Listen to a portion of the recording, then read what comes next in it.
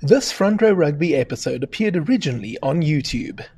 Today, you are going to get a front row seat to the incredible career of 2004 Tri-Nations champion Gaffie Du Toit. Gaffie, welcome to Front Row Rugby. Thanks, Peter. It's very nice to be here. Now, before we get started, let's take a look at today's trivia question. In 2000, the Springboks received a new shirt sponsor across the chest area. Name the brand. Now, if you know the answer to the question, you can put it in the comment section down below, and we'll also find out if Gaffie knows the answer, but we'll do that at the end of our conversation. Gaffie, let's go back to 1998. You made your test debut for the Springboks against Ireland in Bloemfontein. Talk to me about that day. Yeah, Peter, I think as most new Springboks will say, it's a dream come true, and so that's a bit of a cliche, but mine, as a matter of fact, I could remember very clearly. It felt like a real dream in the sense that on that day it was a night game, so they had a lot of firecrackers going off before the game, and there were no wind at all. So all the smoke stayed in the stadium for after that. And when we ran out, it was this smoky environment, cloudy environment, and that really made me feel like this is a dream that I'm running into. So it is I'll never forget that moment. It's that first time you sing the anthem and. The first game, actually, I think you basically don't remember a lot of that. But I think the first time running out onto that and onto the field, and then that dream feeling, the fact that all that smoke was hanging in the stadium and wasn't going away, that made it feel like a real dream, So that's something I'll never forget. And then, like I said, that 80 minutes goes so fast, People always say you get to a semi-final and finals, and those are quick games. You got to use your opportunities in that. But I don't think a game ever flown past like that as your like the first test you ever play. And you hardly remember anything. It's such a big occasion. So you normally after that, the second or third, you start realizing what's happening to you. And I was also very young. I was very young at that stage, so it was a huge experience. And then you actually didn't play another test match for the Springboks until almost exactly a year later. I can't remember if you were injured or not. What actually happened? Yeah, I actually broke a rib. That's what happened in that day. I got tackled from behind. I took a break, and I think I passed it on to Stefan ter Brands. I think he also scored 4 tries on that day. So after I passed the ball, I got a tackle from behind, and I fell funny and skew, and the guy on top of me, and I felt something snap in my rib cage, but I didn't know, it was maybe just a knock. But afterwards, we actually found out I actually popped a rib, and we tried. After that, I think we went to Pretoria or Joburg with the next game, and we tried injecting it, like in the old days we used to do. But yeah, it just couldn't work. And with a broken rib, it's just so difficult. You can hardly breathe or sneeze or sleep or anything. So it was just not going to work. So I think it was Franco Smith or somebody to replace me, if I remember correctly. So yeah, and then I missed out on those games, and then I was lucky enough to be selected again to go on the year-end trip. You made your debut against Ireland. It was on the 13th of June 1998, and it was the 12th of June 1999, almost exactly a year later, that you played against Italy in your second test match. How enjoyable was it to be back?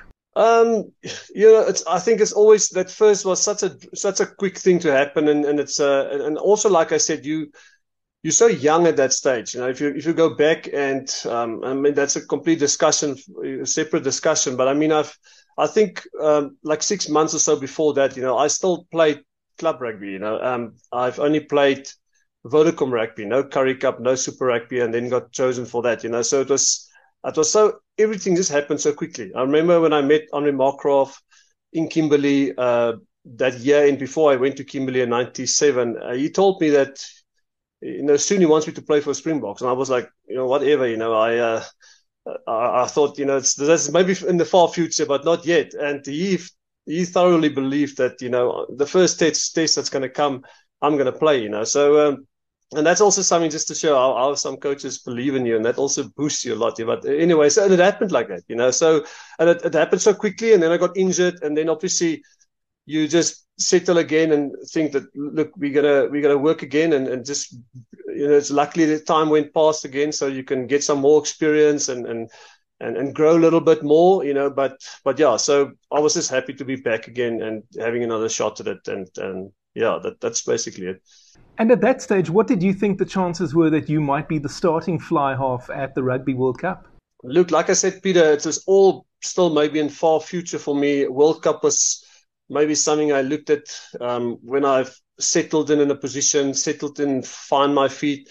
And probably the way you will think, because you're so young and you haven't played a lot of rugby, you would think that always you have to go through certain stages, play a proper Curry Cup, play a proper Super Rugby, lose some big games, win some big games, kick some big kicks and big finals, and have the experience. But obviously, when the opportunity comes your way and you get chosen, then you're not going to say no, I'm not experienced enough. You're going to take it. You're going to see how it goes. That's basically how you would approach it. But yes, I obviously in my dreams was always also going to be, being able to be in a World Cup to represent South Africa. I think it's the ultimate dream for because the one level is you want to be a Springbok player, then you want to be a good Springbok player for a good period of time, and then you obviously want to go to a World Cup, and if you can be lucky enough, win it. That's probably the focus and the dream goal of everybody. But yeah, I was always going to hope that one day I might be in a World Cup somewhere, which never realized, but that's how it goes. Talking about those two tests against Italy, we won both of them by very large margins. The second one, we put 100 points on the board. Gaffie, what does it feel like playing in a test match when you were so dominant?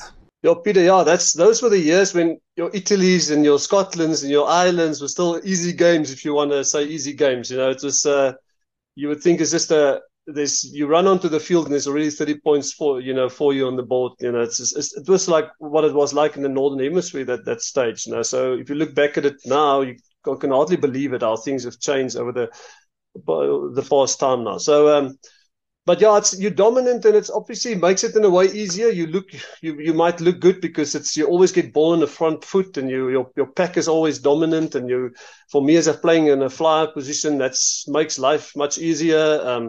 You can get your back line away much easier. You're not under pressure really, to make decisions. Your game plan is all working, and whatever you want to do, you can do because there's not too much pressure. So in a way, that's actually a good way to start also if you're a youngster, So yeah, it was a easy game, if you want to call it like that. But for me, I used it as a learning step because sometime along the line the big games at that, or the big guns such as New Zealand and Australia and England and those guys are going to come around. So use those easier games, if you want to call it, in that years to really get settled and that's it. That's basically how I treated it. Wales were actually a team that were on the up at that stage, and we went to go and play against them in June, which was quite strange at that time because obviously that was the South African season and it was now their summer, and they then became the first Welsh team to beat the Springboks. What do you think went wrong that day? We were all on the bench. I think is it Bron van Straten or somebody played fly that day, if I'm right? And I think it was me and Dave. We played scrum. We were on the bench that day playing scrum off, and yeah, it was also a big occasion. I mean, that was the first game in the Millennium Stadium, if I'm not wrong, if I'm right. Look, like I just said, it was a losing against Wales at that stage was a psychological, for the Northern Hemisphere, was psychologically a big boost for them, and for us, obviously, a kick in the gut because you don't want to be the first to lose against a team like that.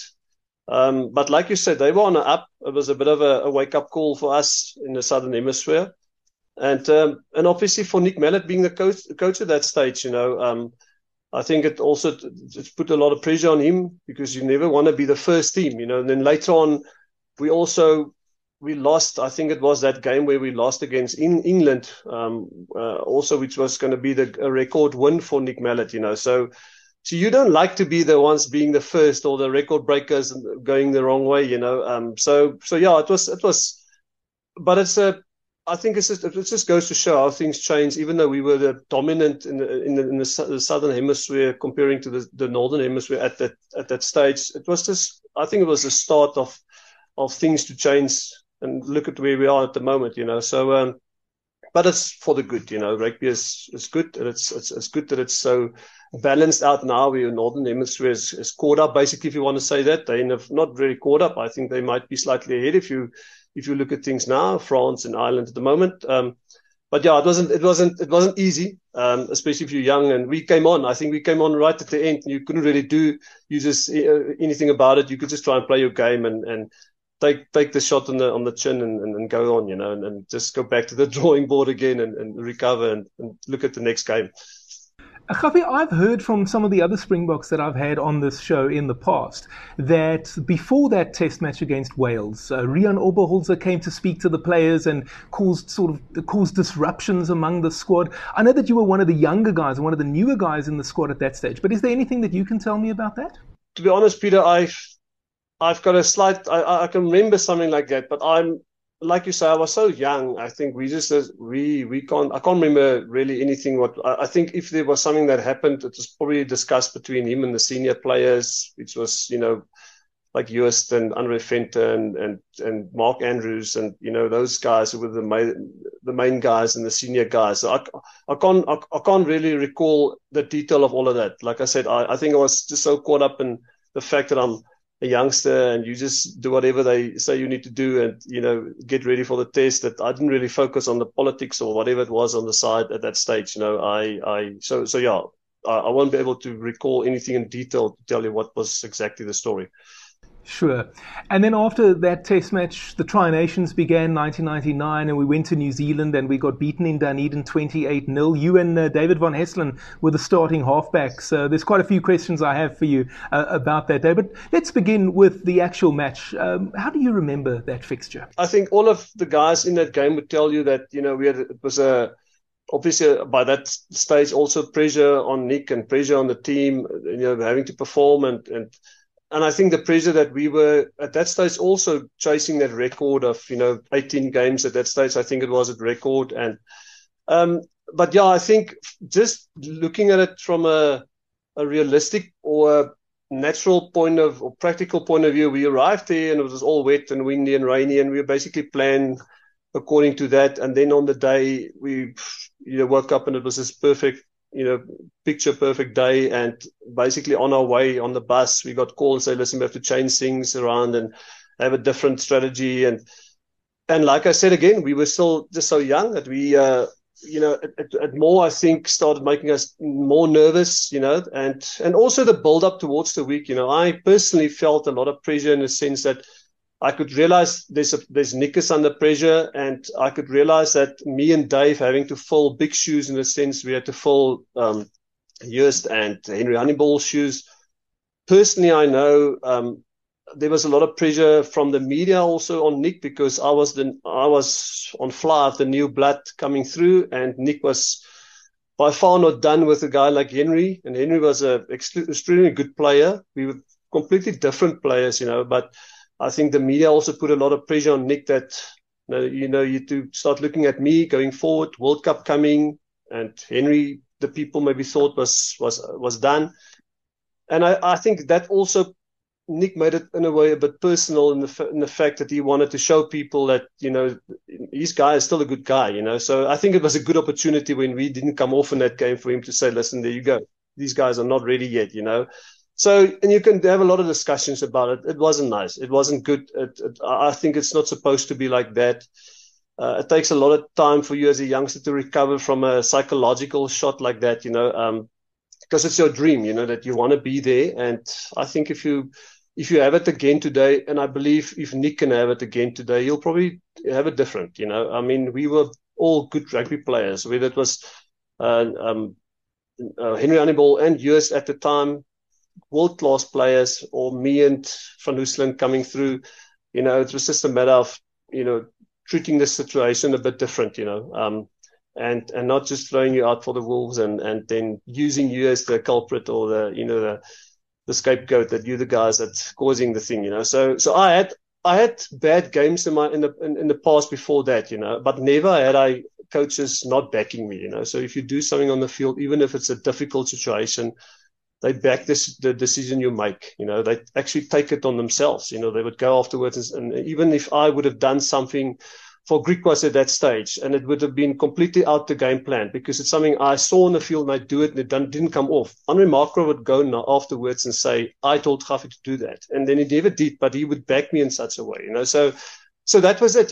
So it's just a different people, different pressures, different politics. And the bad thing is we got the shot and we were made the culprits, and it's wrong, but that's how it happened. Peter, you can't do nothing about it. It's just the way you have to now recover after that. So it took us a while. It took me a while psychologically. I actually thought I want to give up playing rugby because how can this ever be that a guy at this level would blame me for this? And then, why would I work to be back in that team again if this is what it's going to happen when I come there and it's not going well, So yeah, it took a while, but I mean, I got over it. And today, looking back at it, it was a big life lesson. I would always be appreciative of that in the sense, it was a big life lesson for me that I could go forward. And after that, look, I had my career still ahead of me at that stage, so I could just take that and learn from it and go forward.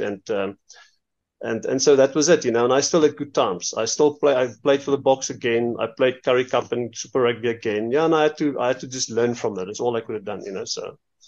That's an incredible story. Gaffie, you've actually answered my next two questions there as well.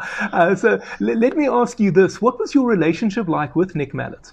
Look, it was a difficult man to work with. He's a very strong personality. He knows he's got no gray areas, which is a good thing. He knows what he wants. He knows what game plan he wants to play. He knows what he wants you to do.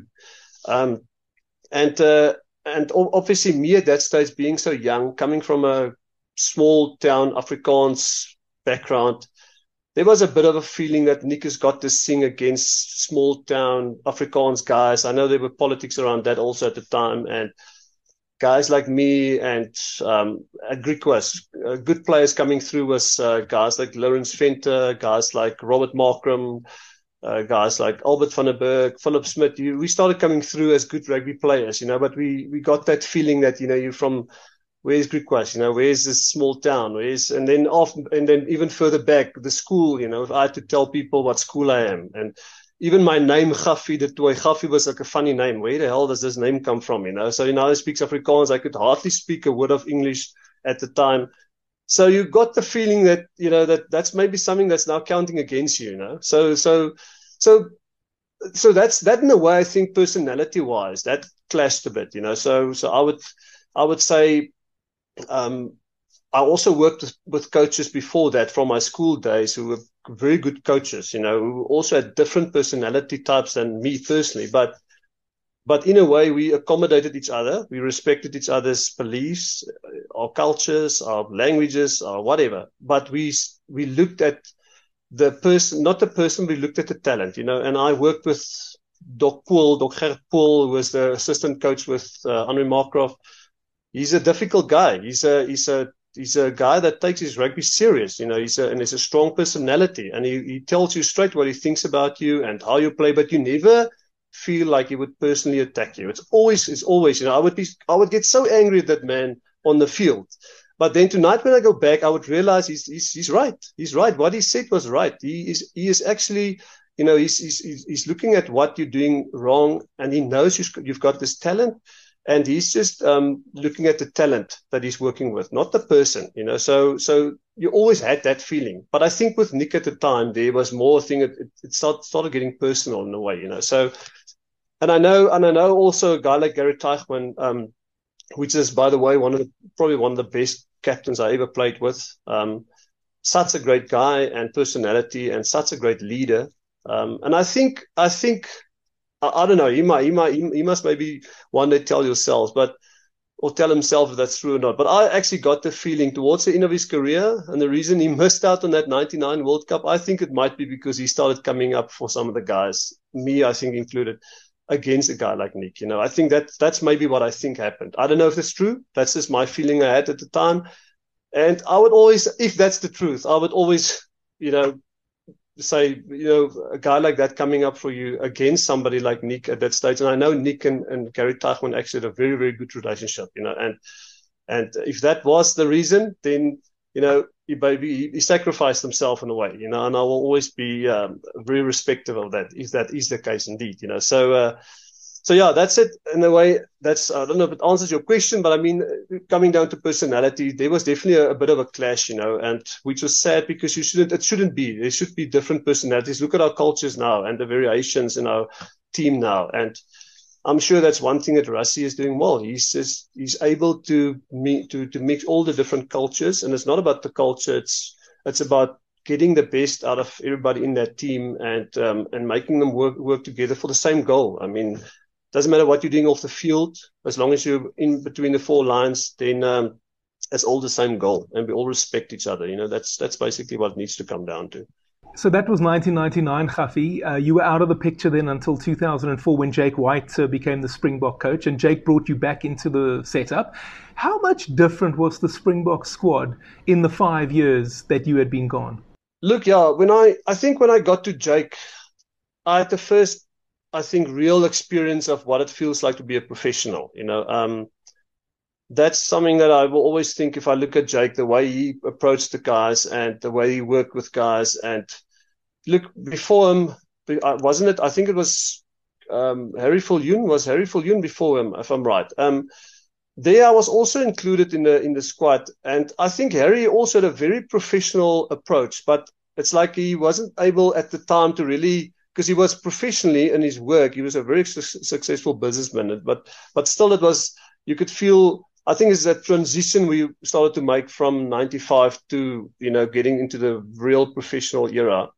And every guy that came in that period of, say, 10 or 15 years, had his way to try and make it professional, but it was always going to be a while for everybody to adapt, even from Nick's time all the way through to Jake's time, and I think when we got to Jake, the last part of my professional era, I had the feeling that I think we're now where we should be in a professional point of view, the way that they worked with the guys, and also the way, look, Jake was already the video analysis in Nick Mallett's days. So he was there right through the whole transition, and he probably picked up what was the best way to one day when I would never have thought when he was still a video guy with Nick Mallett, he's going to become the World Cup champion one day. But I think he obviously had the experience of the transition, and I think the way he coached was probably one of the best ways to coach at that time for me, being an amateur going through that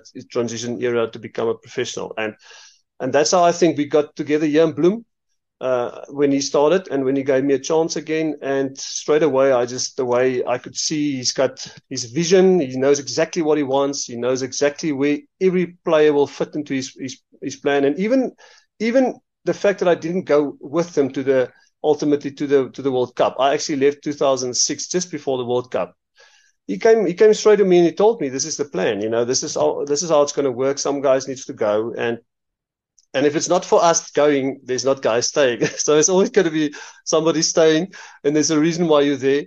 And whether you're on the short list to maybe go to World Cup or not, and also you must remember then the politics and the quota thing also started coming in, and that also started playing a role.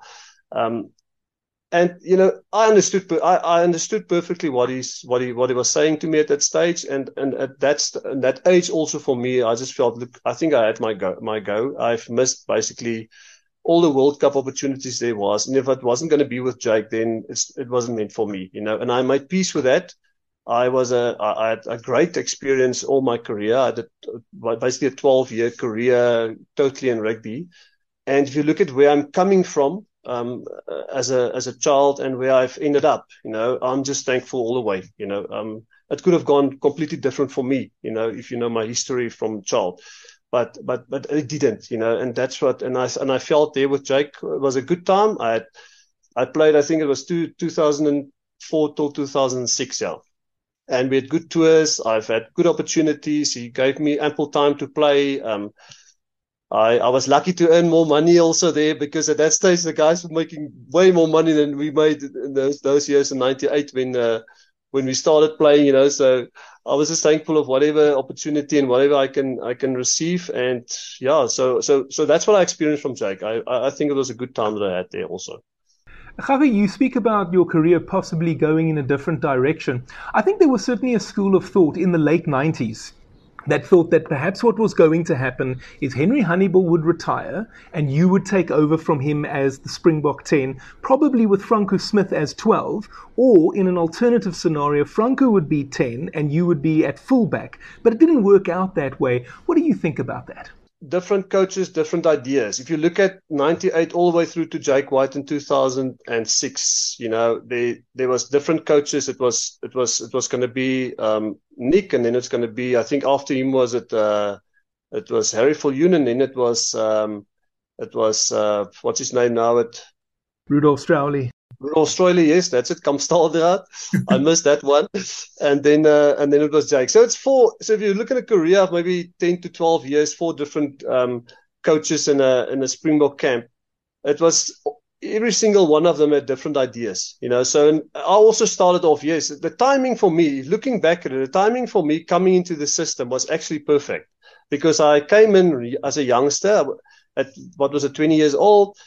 And Henry was going to retire soon, and then you have all the World Cups. If you look at it, it was actually 3 World Cups that I was able to play in my time, and I thought, I was actually even looking at it, and besides maybe bad injuries, I can only do well because I know I've got the talent. I know I'm a good rugby player. I just got to work hard and focus and whatever, have a bit of luck also, and then you can actually have an excellent future coming, So, but it didn't work out like that, I had bad injuries. I stopped playing rugby. I stopped playing fly half. And like you just said, that's also the thought was becoming the next 10 in Henry's place, But then again, I became a 10, and then suddenly 10 wasn't going to be. It's going to be more fullback. That actually started with Nick already, and then, like you said, Franco became more the 10 and me, and then I was competing against Percy at fullback, and then because Percy was still not a youngster, but he wasn't going to retire soon, then it became a thing of Gaffie's actually a good fly and a good fullback, so he's actually going to become a very good backup for both these positions. And then with Jake, it actually became like a Joe Roth kind of player where I can be a wing, a left wing, and a fullback because I was a lefty kicking left, same as Joe Roth. And I wouldn't say the same style as he's had, but I think Jake always thought that I was going to be between those two positions. I can play fly half, but I think it was for him it was Jaco van der Westhuys and I think it was Butch James and those type of players that he wanted at a fly half. Me being versatile I was a longer, taller guy, more like a better suited for a wing or a fullback. I had good pace. I was a lefty. So it's for him, I feel like because he was such a big, ACT Brumbies fan at that stage also, Jake, and a lot of the game plan was based on a lot of stuff they did, that I felt very much like a Joe Roth kind of player at that stage who played left wing and fullback, So yeah, different coaches came in different ideas, and that's it basically what it comes down to, And for me, it was just okay. Whatever they do, I'm just going to be the best there, and I could always go back now and say, listen, you never played fly off and became the number one fly off, but my next goal then was whatever position they're going to play me, I want to become a Springbok in that, and so I'm happy that they shifted me I became a fly off, in Springbok fly off, and then they shifted me fullback. And I became a fullback, a Springbok fullback. And then there was talks about it being a left wing, and I became a left wing, also a Springbok. So for me, it was, then that's the next thing then. If I don't know where people want me, but wherever they want me, I'll show them I can be, for one day at least, for 80 minutes, I'll be the best in my country, whether it's wing or fullback or fly up. And that was my next goal. And I just took it as this. I know people listening to that answer will be dying to know, Gaffie, which was actually your favorite position? I must say, I grew up as a fullback since school, as a fly off since my school days. And the funny thing is, those days at school, it was like, who kicks the ball the furthest, he becomes the fly off, And so in my heart and in my head, I always understood the fly off game because I played it since I was very small. But looking back at it now, if I had to have it again, I probably would have become a better fullback if I had to focus only on that. And for the simple reason, if you go back and look at who was our best fullback before my time, and that was Andre Joubert. And if you look at the style that Andre played, if you look at he was also a lefty. He was also a very quick guy, and he was a tall, big guy. Similar, we had a similar build, a similar playing style, we left-footed. We had all good skills, hand skills, ball skills. We had everything. Then I should have maybe played fullback, from the start. That's probably what I should have. But if I ask Andre Markgraf this question, he'd probably say there's no chance in hell I was the best fly half ever, and he would have believed in that, and that's it. I just basically played wherever they wanted me, and I was lucky to be a versatile player like that. I would always say there's the good players, then there's the excellent players, and then there's those that play wherever you put them, they become Springboks, and that's us. Absolutely. Gaffie, you mentioned earlier that you missed out on the opportunity to play at the Rugby World Cup, even though there were so many years that came by and given your age and all of that. However, having said that, you did help the Springboks win the Tri-Nations in 2004, even though you only played in the one game, but you were part of the setup, so you did help us win. What did that feel like? No, that's excellent. I've got a big photo here just in my office of that game. And me and Brent Russell, we were on the bench that day, I remember, and we, I realized, I looked at Brent and I saw him being down and not like disappointed, but you would have liked to be on the field all the game and play it and be part of that winning match. But looking at that stage, the fact that at that stage came from 98, 99 with where all the experiences I had, all the disappointments I had, all the whether it was with a coach or whether it was injury or whether it was missing out every time on the World Cup or whatever, for me at that stage, just to say that I'm now part of a squad that has won one of the biggest tournaments in the world, for me it was the same as being on the field for 80 minutes. It was I had a couple of minutes right at the end, and for me it was just being part of that squad, because it's at that stage, like I said, we started off in an era where reserves were just people coming on when somebody's injured, where we ended up being in a more professional setup where reserves became impact players, as we know today. And you are absolutely part of the whole squad, and there's actually no number anymore. It's just 22 players, and you started understanding at stage that they can't be without you. You have to be there, just from a not just physical but psychological point of view. And the players on the field know that they can do their best because they get the pressure from the bench, and the coach can also know that whoever he puts on is burning with such eagerness to be on the field that whenever you put them on, they're gonna leave it all out there. So you are absolutely part of that team, even if you're only on the field for 5 minutes. So, and that's also something that only came over the years that I had experiences and all the disappointments of missing out. So I just appreciated that so much at that stage, that it felt like winning a World Cup to me. Yeah. Gaffie, who was your toughest opponent?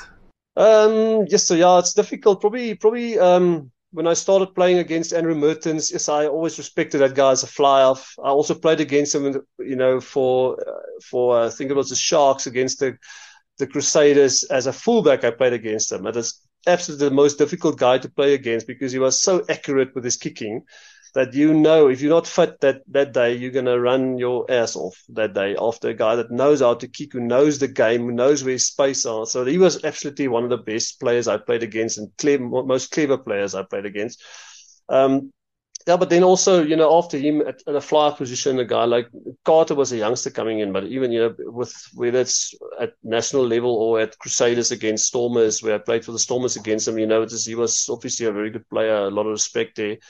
It's probably those are two fly half positions that I could say is the toughest guys that I played against and that I enjoyed looking and playing against and also learning from. Even when we played against France in my very last test in 2016, I was fortunate to leave South Africa and play for Toulouse, and then a lot of those guys who actually won us that day on Newlands, I played with them in France. And there was a guy, Yannick Jean-Jean, he played 12 inside center, one of, if not the best ever player that I not just played against, but played with as well. I don't think I've ever played with a more talented and just clever but also a good person, a nice person, nice guy. So yeah, those are a couple of names that comes up now quickly that I can think of. That was guys I really respected. It was tough opponents, but also not just tough. They were good players. I really respected them. Who is your current favorite player, would you say? It's actually difficult to say because the days it's changed so much at the moment, with us playing in different competitions and all over the world, and the seasons that's changed now. Told my son the other day, it's so different now, to think that we're playing over Christmas and New Year's and, rugby. And it's something that didn't exist at our time. But just, I don't know, actually, Peter, to be honest, looking at the national side now, a guy like Moody that's coming through now, youngster, I think he's got a lot of skill there. Is it Moody, yeah? What's it? Kanan Moody, yeah. Caden Moody, yeah, that's it. I like him. Just goes to show I don't watch a lot of rugby. I've got 4 kids, so I'm quite busy with my own kids in sport, So yeah, looking at the national side, I think a guy like Pollard at the moment, it took me a while to really, think that he's our answer at fly-half. But I think the couple of games highlights I saw he played for, was it Leicester Tigers recently, and his leadership, I think just from a player point of view and what going forward now in the World Cup, I would say that he's the guy that I would look at now if he plays, and that I like the way he's also over the years found his rhythm there at fly-half, and a good balanced player, and he should actually be, he's very close to being a captain of the Springboks for me as well. He's, so I've heard him speak a couple of times, and he's, I think I like him. I like his way of playing, and I hope he's going to be our answer there for the World Cup also, because it's just over the years we had so many different fly-offs, and after the Henry Honeyball and the Nas Botha and those eras, we had so many chop and changing on the fly-off position, and you would always think, why in a country as South Africa, where there are so many fly-off, why do we always have to chop and change those guys all the time, But I think he's the one that I would look at now, and I like to look at his game when he plays. The other guy, actually, Kurtley Arendse. Kurtley Arendse is actually the one guy that I very much like to see more often in the Springbok side. Yes, he's he's such an explosive.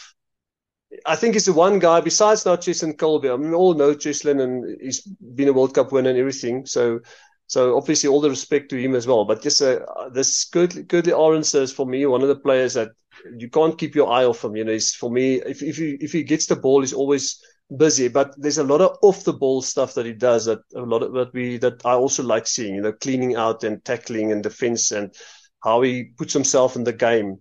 That's actually, I don't know why I didn't think about him, before talking about all the other guys that I mentioned. For me, he's the one exciting player that I really like watching. It's just a pity he's playing for the Blue Bulls, because I'm not a Blue Bull fan.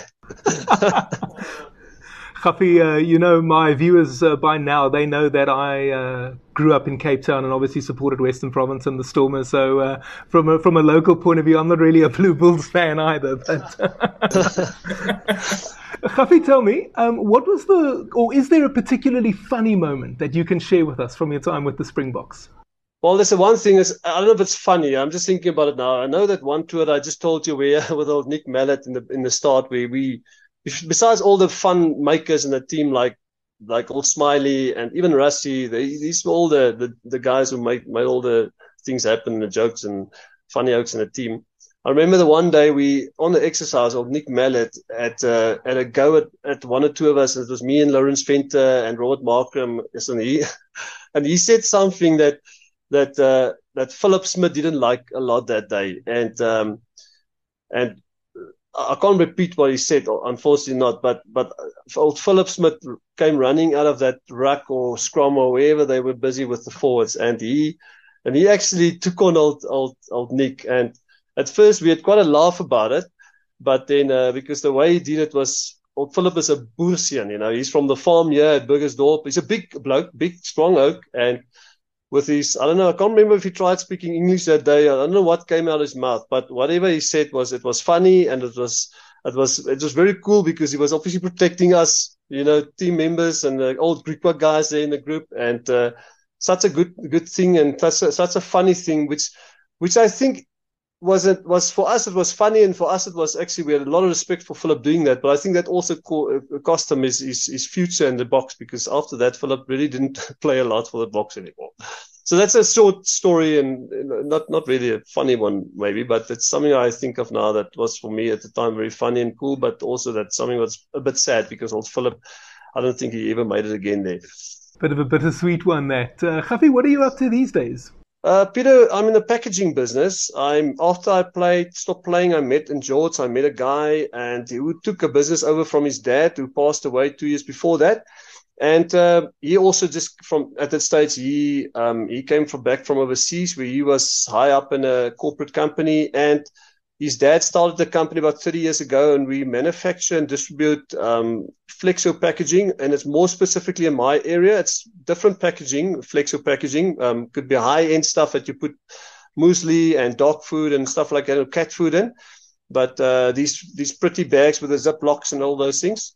Or down to the basic stuff that I more focus on in my area, because the industries here and the commodities here is maize meal, and it's cake flour and bread flour, and it's fertilizer and these kind of things. And those are the bags that you put those products in. We manufacture and we distribute that. So it's basically a packaging business. So we got the factories that manufacture those packages for these different industries. And I myself live in Bloem.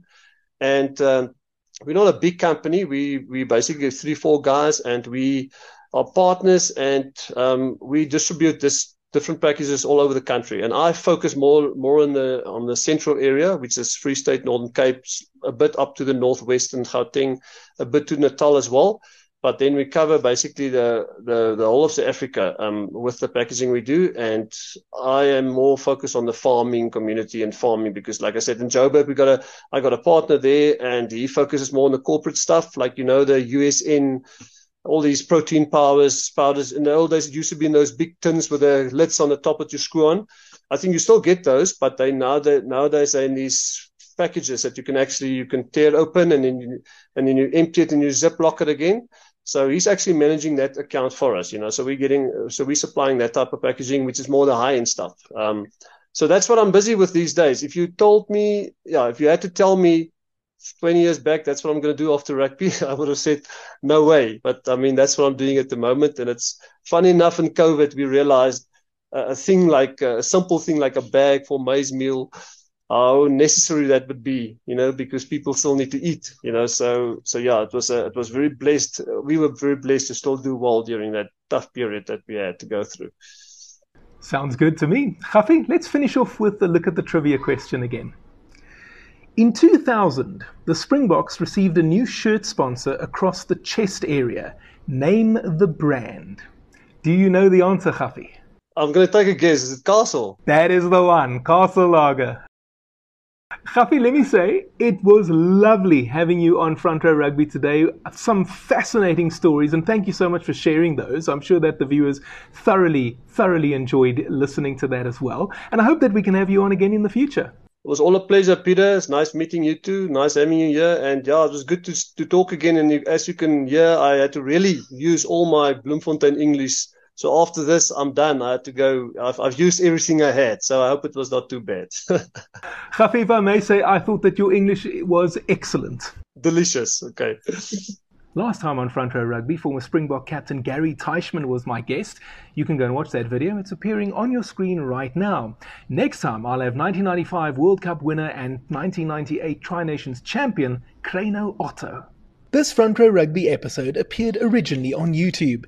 If you enjoyed this content, please consider subscribing and sharing with your friends. See you next time.